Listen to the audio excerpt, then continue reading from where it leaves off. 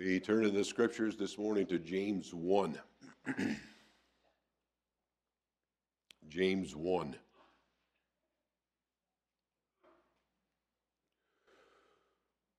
James in his epistle does address our wealth and the comforts that our wealth buys in a number of different places, really.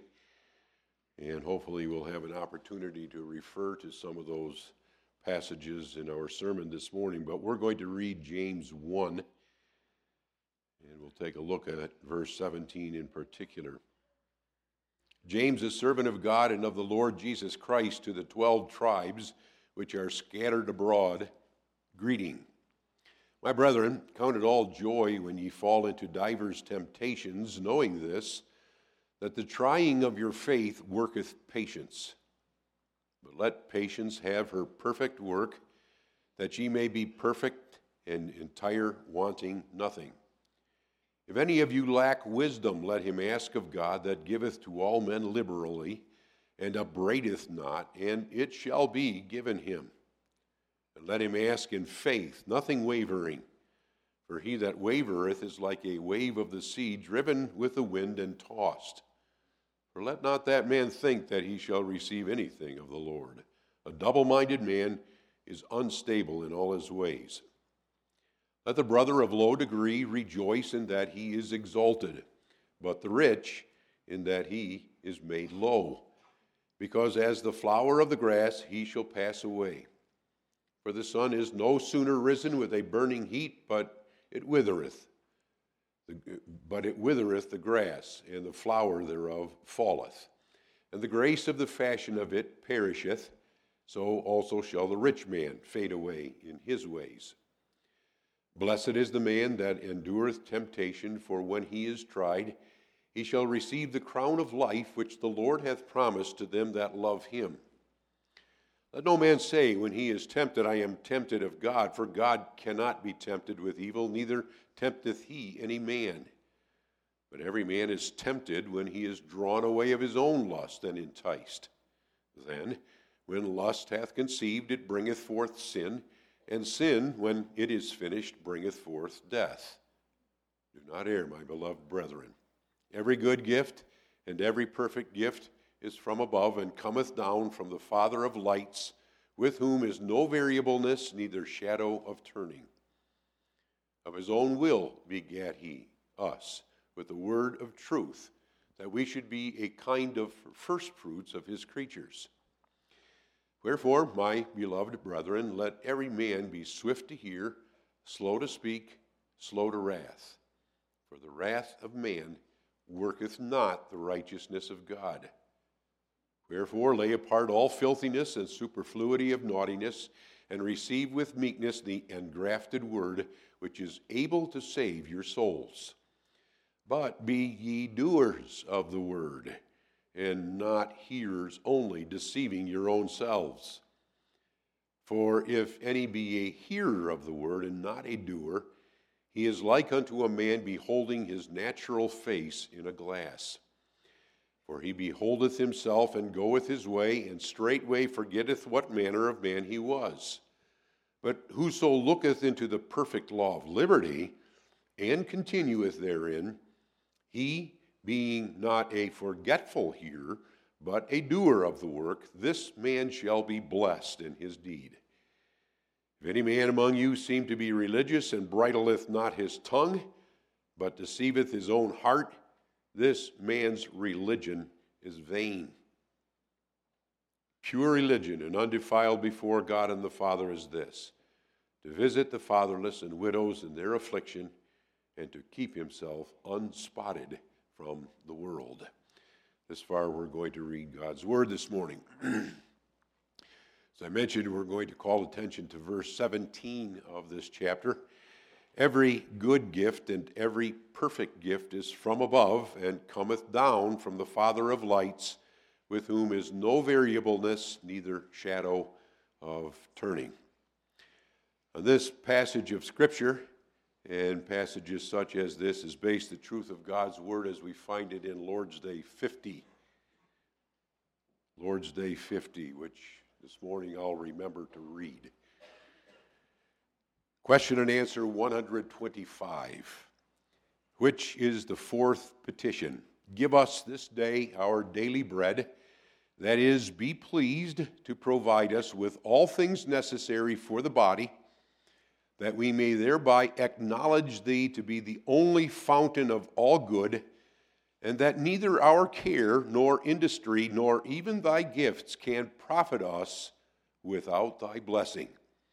And therefore, that we may withdraw our trust from all creatures and place it alone in thee.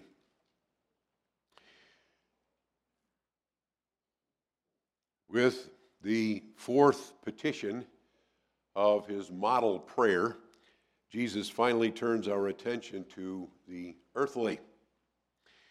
As we have noticed, our prayers must always be spiritual in nature. And this is even true now when in this particular petition we turn our attention to our earthly or physical needs. It is here that many stumble in their prayers.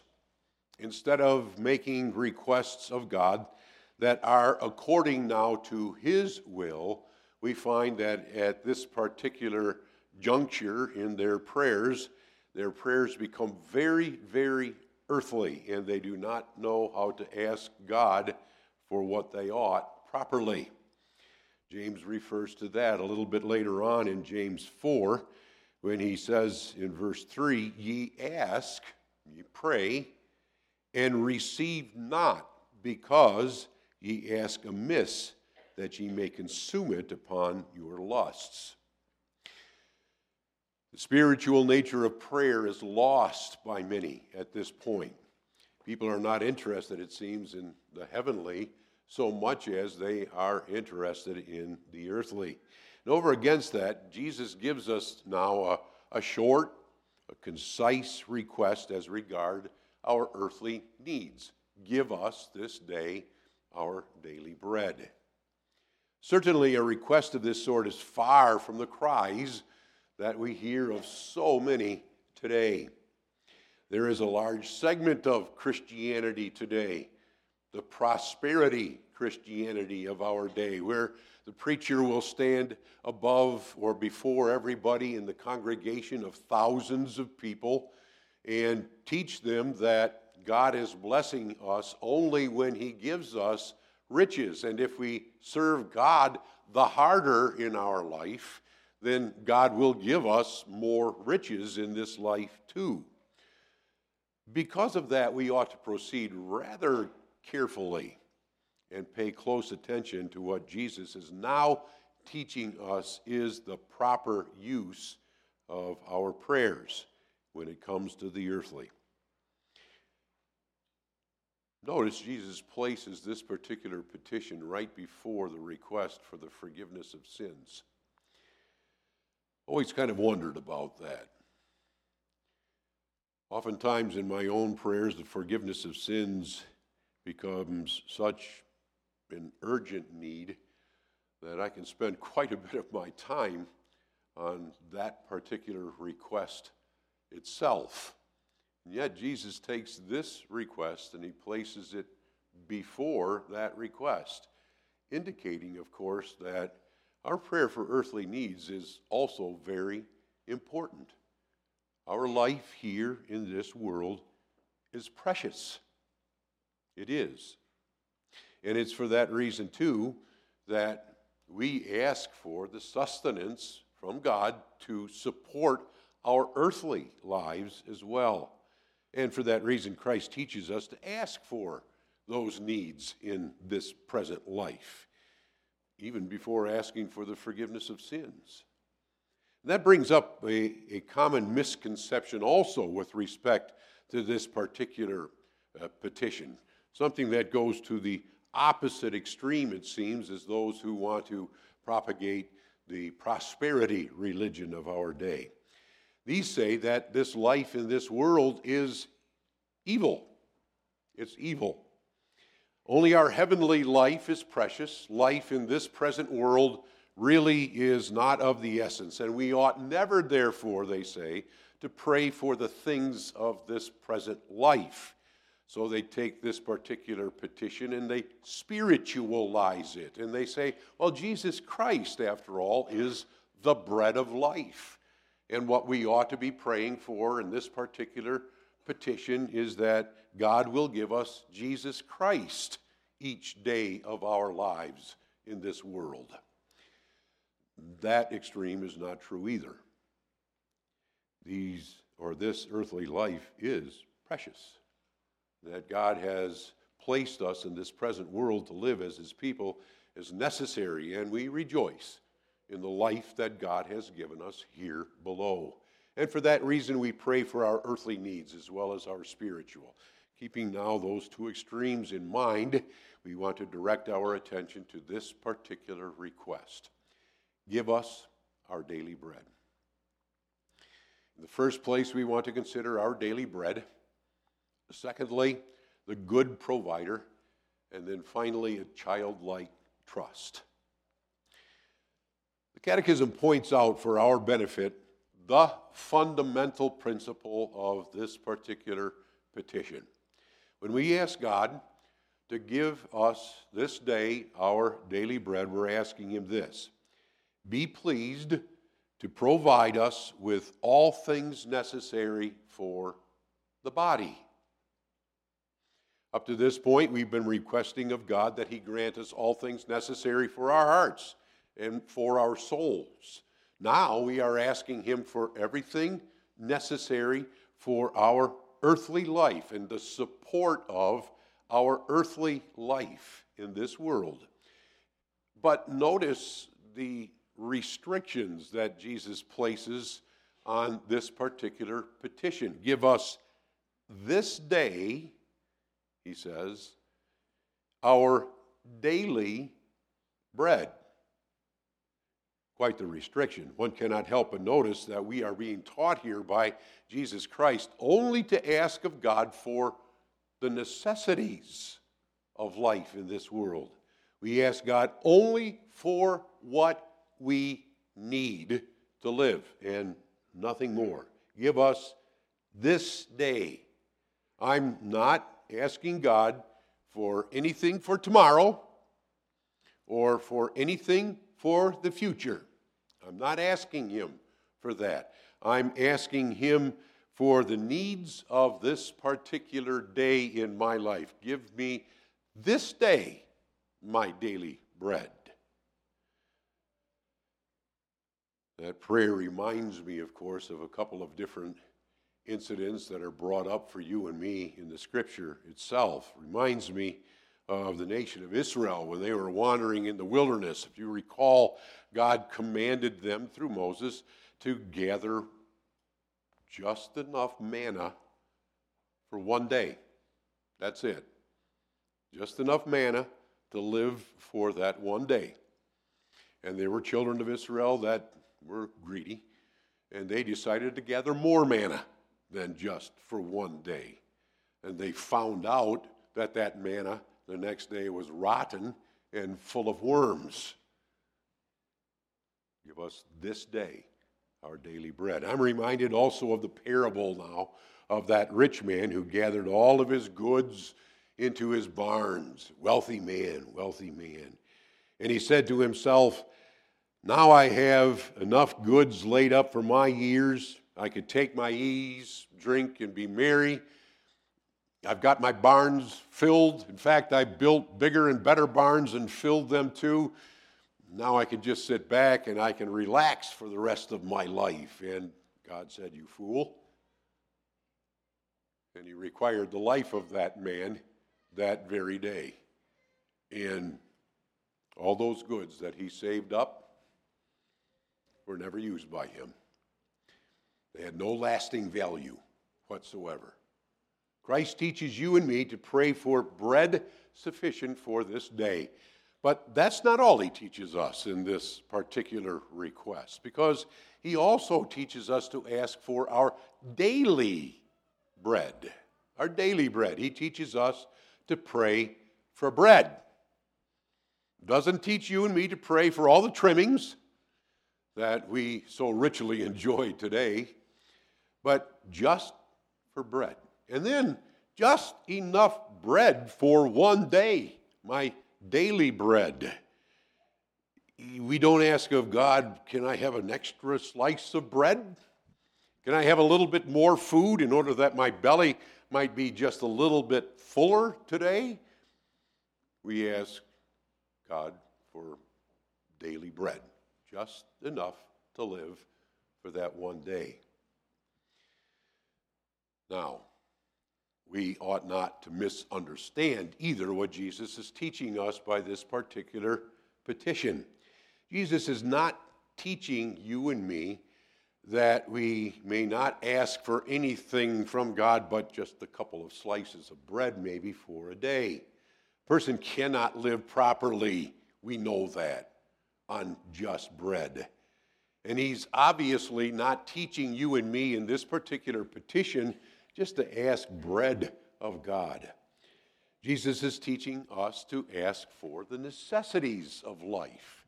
And God knows that we have those things that are necessary for this present life.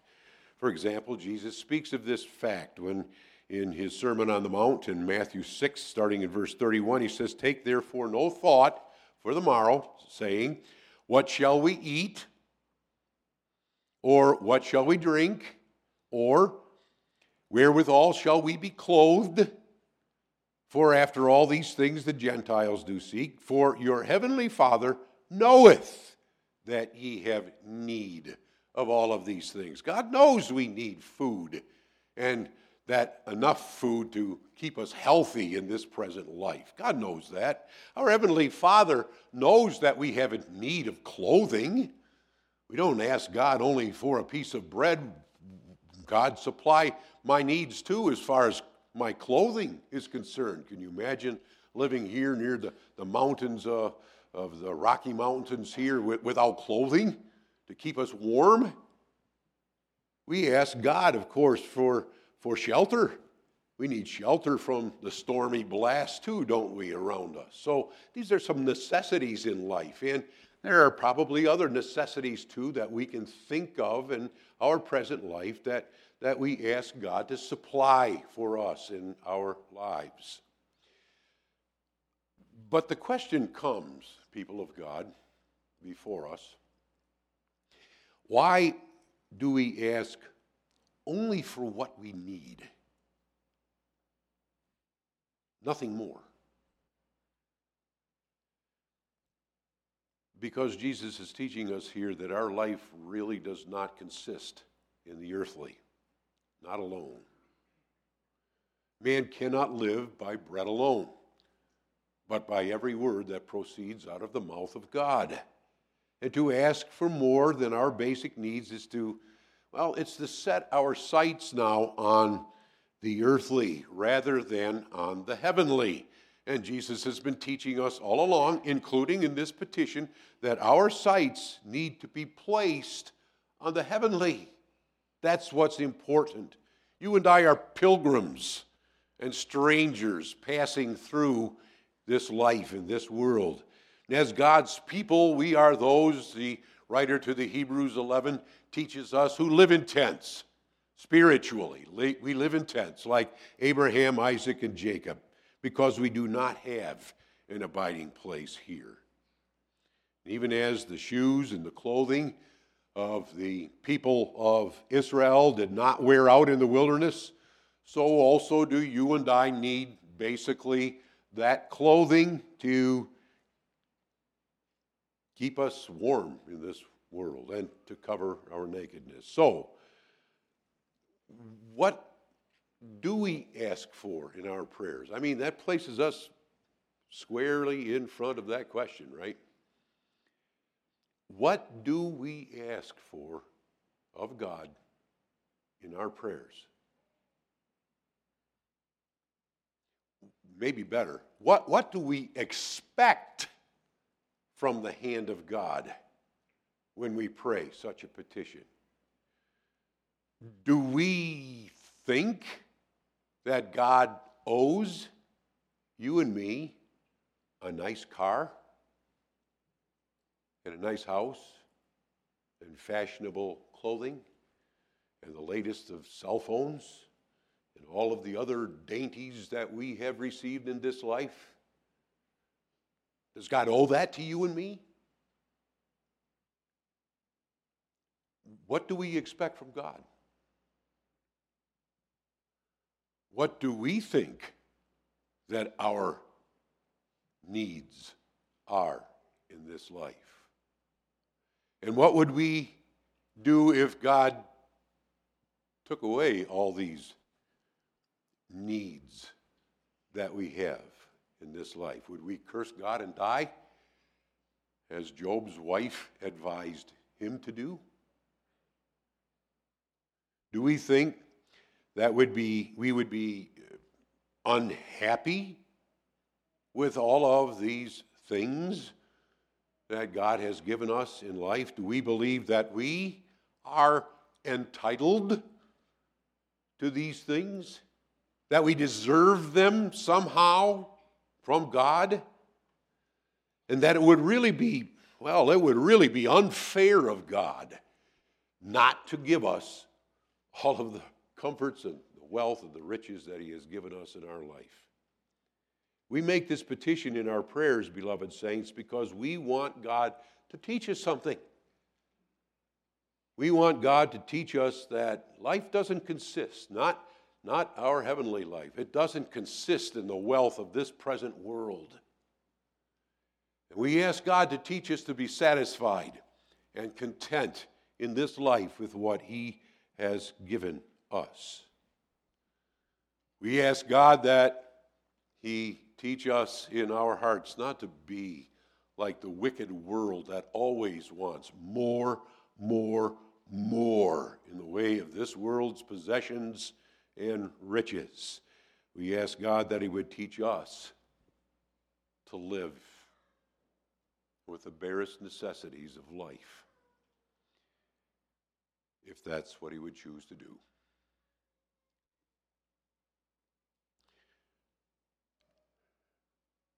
And then to live with them in cheerfulness.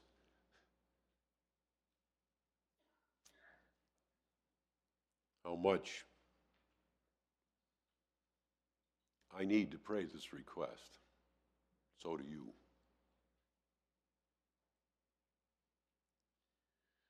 Because in this society in which we live, everything is handed to us on a silver platter. Really is. We are those who are the quickest oftentimes to complain. Aren't we, children? When we don't have something that we want instead of need.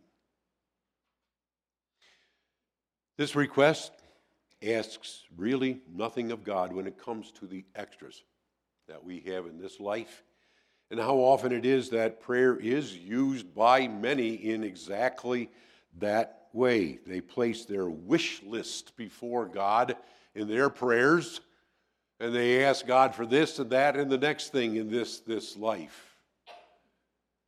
That flows out of a society that's so greedy, where few do not even know any longer what the necessities of life are.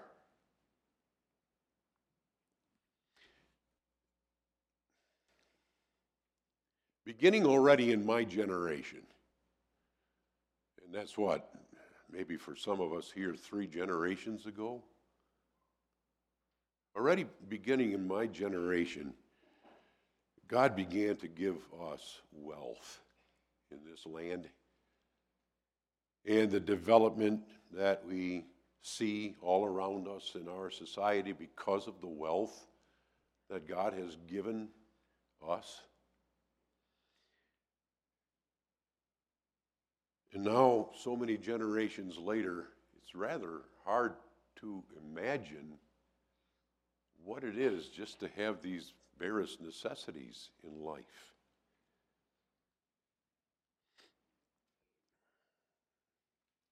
My father was a child of the Depression, and very few of us remember that. He was a child at that time. He would tell us, his kids, that when he was a child, there was no work for his father. And his father had to stand in line, sometimes for hours, just to collect a meal for that night. My father said they had spaghetti to eat every day. That's what they ate.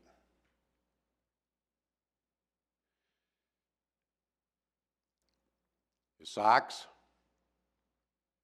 they were darned. We don't even know what darning is anymore, do we? A little weaving pattern where they would darn the hole in your toe or in your heel. Their pantses, well, they had to put patches on them, and if there was a ripped pocket, you didn't throw the shirt away. You had to sew that pocket back on again. Think about that once. He told us the story that at Christmas time, one time, a neighbor gave them Christmas cookies. And the next day, in his lunch at school, he had a Christmas cookie between two dry pieces of bread. That was his lunch. We cannot even begin to imagine life in those terms anymore today. We have received so much from the Lord. We have food in abundance.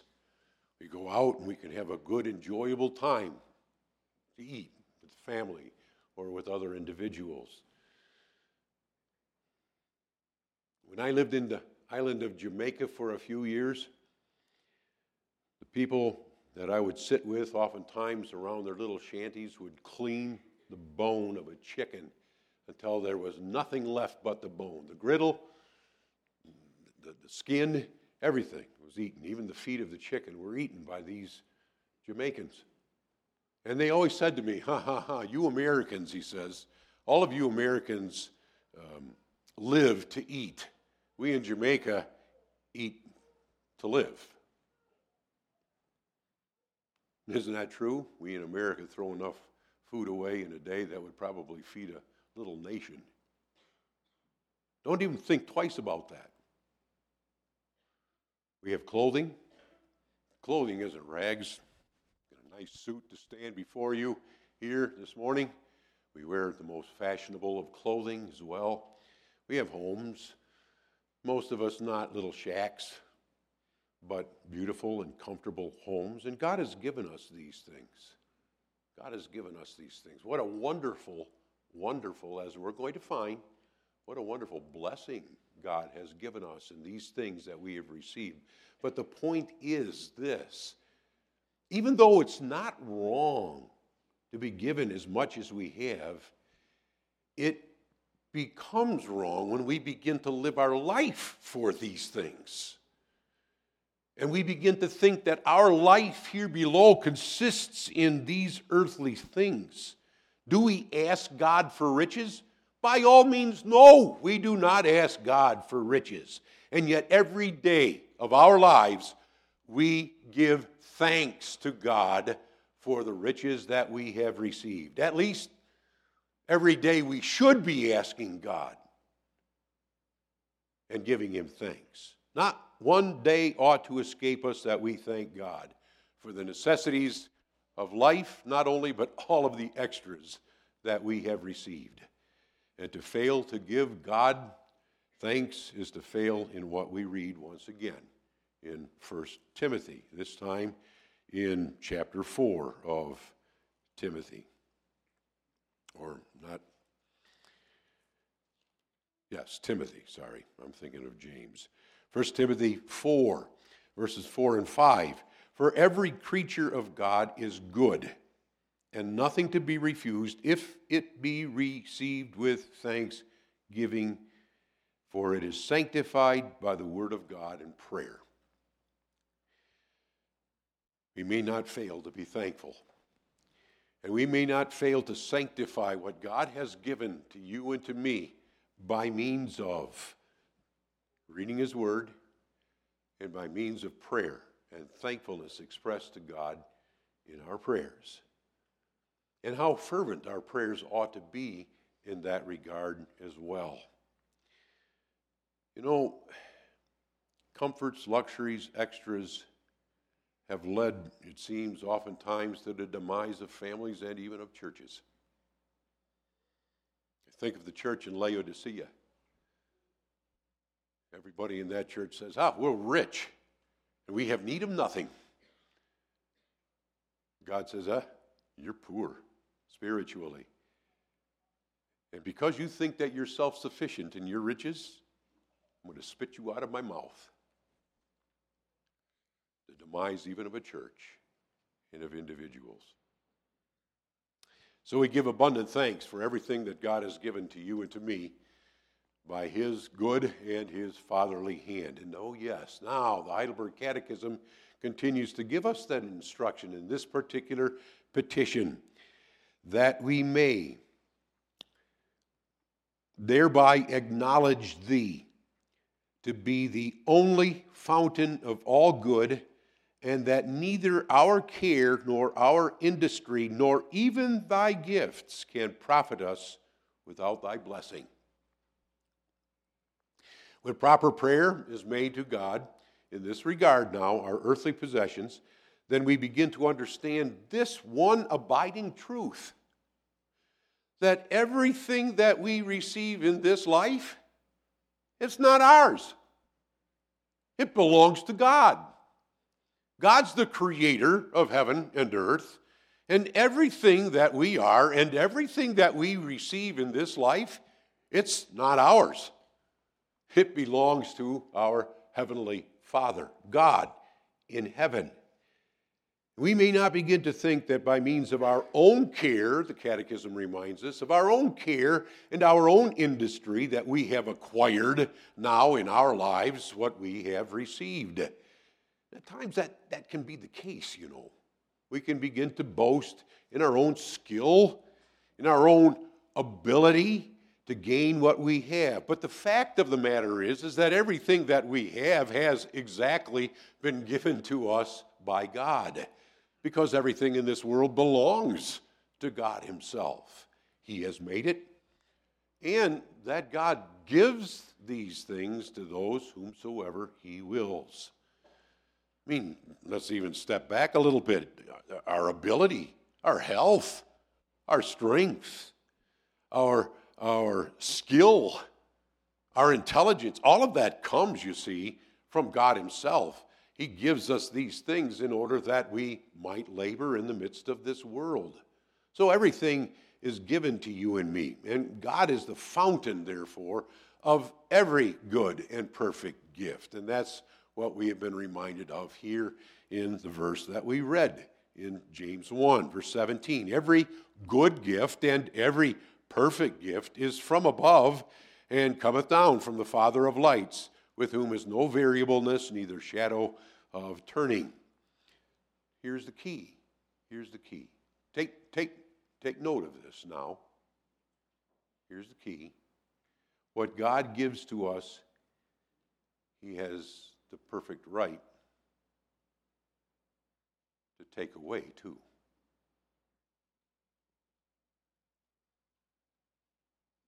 He distributes to some more than others. He distributes to some of us less, but God distributes it all, and he has a right to take all of it away from us too.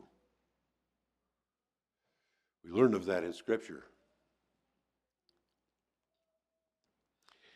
He has done that in the past, and he will do that to you and me in the future too.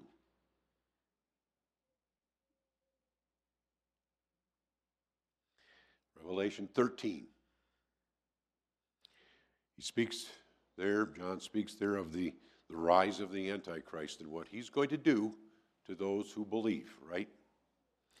He causes all, both small and great, rich and poor, free and bond, to receive a mark in their right hand or in their foreheads. It's the mark of the beast, the mark of the Antichrist. And that no man might buy or sell save he that had the mark or the name of the beast or the number of his name. That will be the persecution of the church in the future. Slowly but surely, The Antichrist is going to take away everything that we have as believers.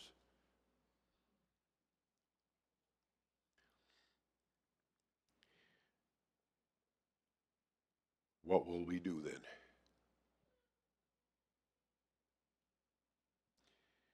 See, if we're not prepared now already in our lives with all of the wealth that the Lord has given to you and to me, if we're not prepared now,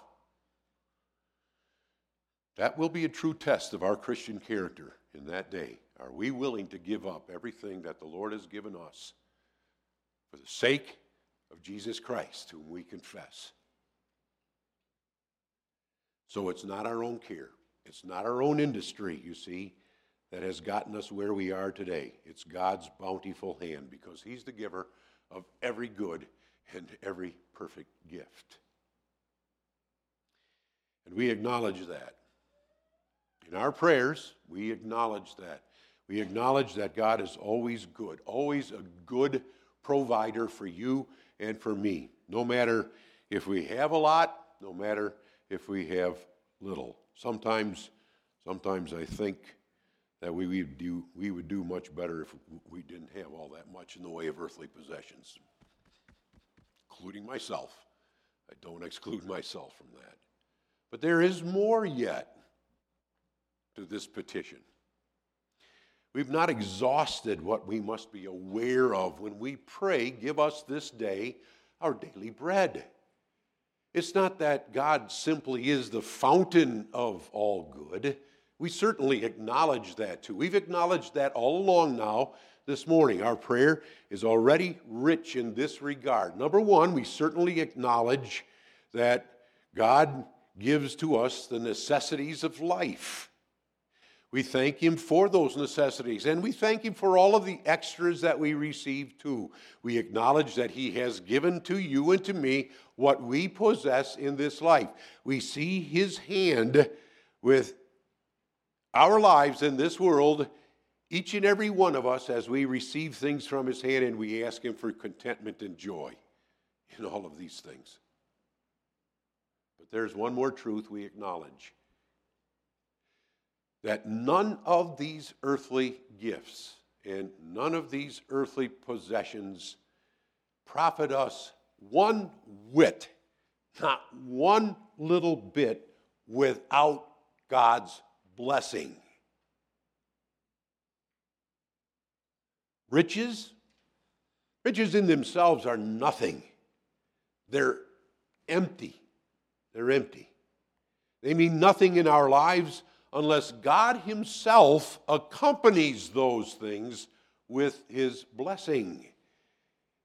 Now, it's in that regard, of course, that those who believe in common grace, we hear that word often enough, in common grace, err, because they believe that blessing is found in things.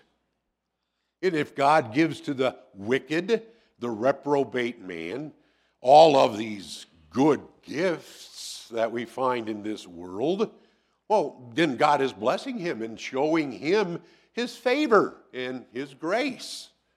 So they say God shows not saving grace to everybody, not saving grace, but His common grace to everybody and all of the things of this present creation. I mean, that wicked man receives riches, that farmer receives sunshine and rain, the reprobate man, and they say, well, hey, that means that God is blessing the reprobate man as well as the elect child of God. Well, the Heidelberg Catechism stands diametrically opposed to that kind of a view. Now, let me explain that once. According to the era of common grace, God shows His grace, His favorable attitude now toward the reprobate man, whom He has chosen to everlasting destruction. He is blessing that reprobate man. He blesses that reprobate man not by saving him, but He blesses that reprobate man by giving him all kinds of His earthly riches and wealth. That's common grace, favorable attitude of God toward the wicked in the things that He gives him in this life. That error makes riches synonymous with blessing. People of God, that error discourages the godly man and woman. Really, it discourages us. It discouraged Asaph. And that's why he penned the words also of Psalm 73. He had fallen into error because he was looking at the reprobate rich man whose eyes, he said, stood out with fatness, and who had more than his heart could desire.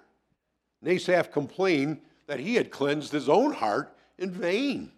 The reprobate seemed to receive much more in the way of God's favor than what he had in his life. And that was too painful for him, he said.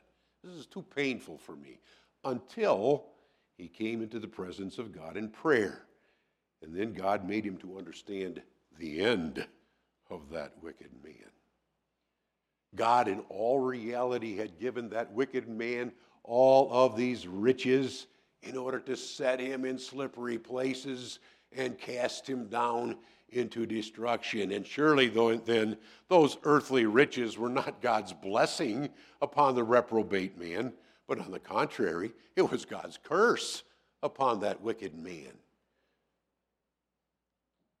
God damns the wicked by means of the earthly gifts. Earthly riches are no more a blessing in themselves than a lack of those riches are a curse, you see. And Solomon tells us, Proverbs 3, verse 33, that the curse of the Lord is in the house of the wicked. And God blesses the habitation of the just. Now, whether you and I receive a lot from the hand of God, or whether you and I receive very, very little from the hand of God, God's blessing us. He could take everything away and God is still blessing us, even if we have next to nothing. That's the joy of the believer too. This is why, you see, we are God's children. We're God's children. The wicked do not belong to the family of God in this world. They receive nothing from God's hand in his favor and love. We belong to God's family. And we belong to God's family not because somehow we have merited our place there or deserve that place there. When Jesus Christ earned for you and me the forgiveness of sins on the cross, when he redeemed us in his blood, when he justified you and me, that became the basis of this blessed work of God in our lives. We become the adopted sons and daughters of God. And our God is our heavenly Father, and he will withhold no good. In other words, he will give us all things good in this life. Everything. They all come as a blessing. That's why Paul could say that all things work together for our good, who are the called of God. Everything does. And that we recognize in this petition too, you see. Everything that I receive is accompanied by God's blessing in my life.